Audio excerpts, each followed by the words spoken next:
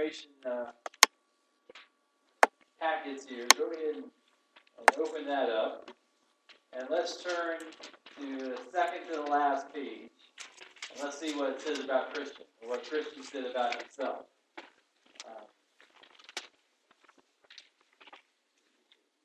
It says, I'm a Christian child. I'm 12 years old. I like hunting, fishing, and running. My passion is basketball. What does that sound like? And I want to be in the NBA when I grow up. Will you remember me when you're in the NBA? But my biggest dream, even before that, is to play college basketball for West Virginia University. So that's Christian in his own words. So I was reading an article just the other day about West Virginia University's basketball coach, Bob Huggins. Yeah. And Chris and I share a love of WVU basketball together as well. But in this article is by John Feinstein, great author and lover of college basketball in the Washington Post. And he was talking about a few years back when West Virginia had a bad season in the Big 12. He had to pause for a moment and kind of reinvent the program. And so what the article says is that Coach Huggins went way back to his childhood. And as he was thinking about his childhood, he thought about when he was probably Christian's age, or even younger, watching his dad, Charlie, coach high school basketball in Ohio. And he grew up in a little farming town.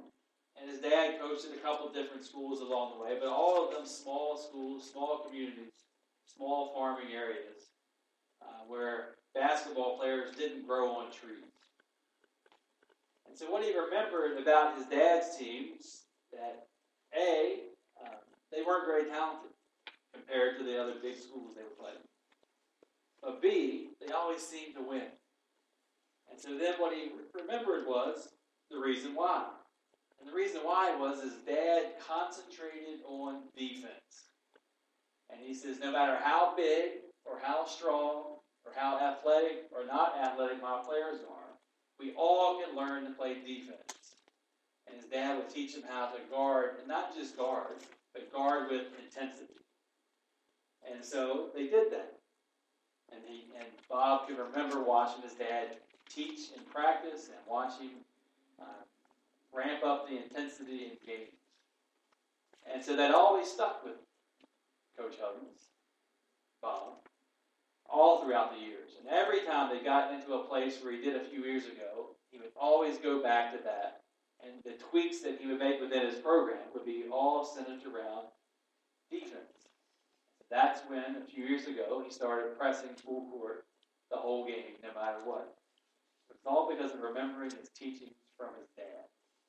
And his dad said, when the going gets tough, your defense will always be there. So that is really what stuck with Bob as he was thinking about going on the road in the Big 12, Texas, Oklahoma, and Kansas, and all those long road trips where your legs might not be very good for shooting, and that the defense would always go well and travel well and pack well on those planes. So that's what they did. And so he learned that from his father. And so I was thinking about all the different things we learned from our fathers and mothers and grandparents, Sunday school teachers, adults in our lives growing up, and thinking about some fond memories of things that I was taught and being thankful for that.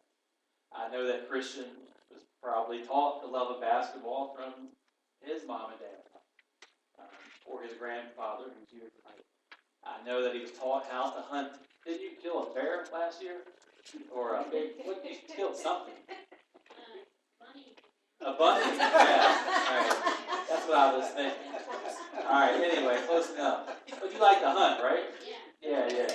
You learned that, I'm sure, from your dad and grandfather, or maybe your mother or grandmother too. I don't know. But we learn those kinds of things. That's what we'll always take with us and remember with us. You won't remember as much your mom and dad paying for you to go do this or that, but you'll remember the times your dad teaching you how to fish and how to hunt, or your grandfather giving you some wisdom, or your mother on the way home from a game giving you some words of advice on how to do, especially when the going gets tough. Well, Paul is giving some final encouragement. We're talking about encouragement all month, and he's had the going is getting tough. And Paul says, I can't say that it's going to get any better. In fact, if we back up and we read a little bit earlier in this chapter 3, Paul tells him it's probably going to get worse. And he says, in fact, anybody that follows Christ, you're going to be set up for some difficult times because people aren't going to like preparing that. And he says, so what you do when the going gets tough is you got to go to something tried and true, like Charlie Huggins taught Bob about defense. But for Paul, what he teaches Timothy is what's tried and true is remembering what you were taught. And so first of all, in reminding him, we can remember that the first teachers that Timothy had was his grandmother and his mother. And so when the going gets tough, remember what your grandmother and mother taught you about the gospel. Remember what the leaders of the church taught you about the gospel. Also, remember what you learned from me. And actually, Paul talks about long road trips in the passage we had here. When we were out on the road, you saw how we were treated. And he says, these things are going to continue to happen. And so remember how God's grace pulled us through. And so Paul's reminding Timothy of that teaching. And then finally, Paul gets direct with Timothy. And I love this part, especially for this weekend as we begin to confirm some of our young people. In verse 14, Paul says, but you must continue with the things you have learned and found convincing. I like that. What you have learned and found convincing. Continue with that. And again, I just go back to what Bob was taught by his dad, what Christian was taught by his family, what you and I were taught by our families. You go back to what you learned and found convincing. That, if you can continue with that, it's going to help you along the way. And then I love this, so you know who taught you, Paul says to Timothy. Of course, Paul's talking about himself, I'm sure, first and foremost, and his mom and grandmother. But you know who taught you.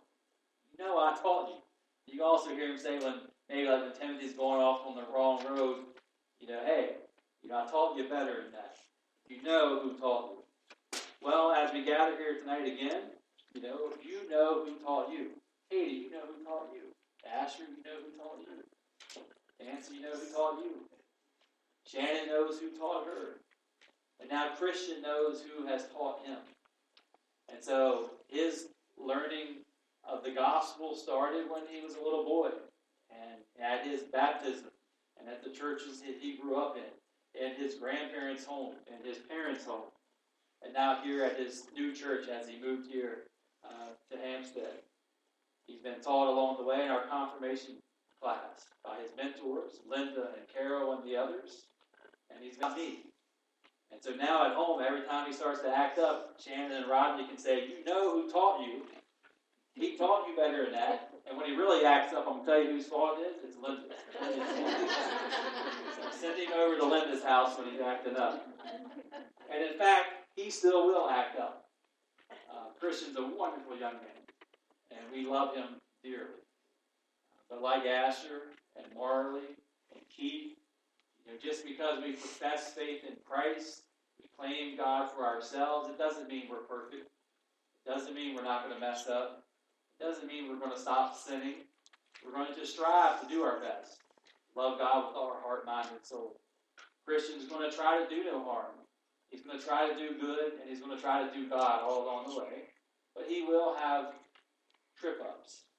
And when he does, Christian, your parents, your grandparents, Linda, Carol, me, Asher, will all remind you of who taught you. And that will help you, hopefully, repent and get back on the solid ground. And then ultimately, Paul doesn't stop there. And this weekend, also being Pentecost, it's a great reminder. And he goes on to say, since childhood you have known the Holy Scriptures that help you to be wise in a way that leads you to salvation. So again, it's not just about his grandmother or his mother or Paul in this case, but it's the Scriptures that taught him. And he says every Scripture is inspired by God and is useful for teaching, for showing mistakes or correcting, and for training character, so that the person who belongs to God can be equipped to do everything that is good. One of the things that we talk to the confirmands about, Christian included, is this is not the ending. This is yet another beginning. So confirmation is just the beginning of a lifelong process of loving God with all your heart, mind, and soul, and your neighbor as yourself. And so he will continue to be corrected and continue to be trained in his character and continue to be equipped by the Holy Scriptures.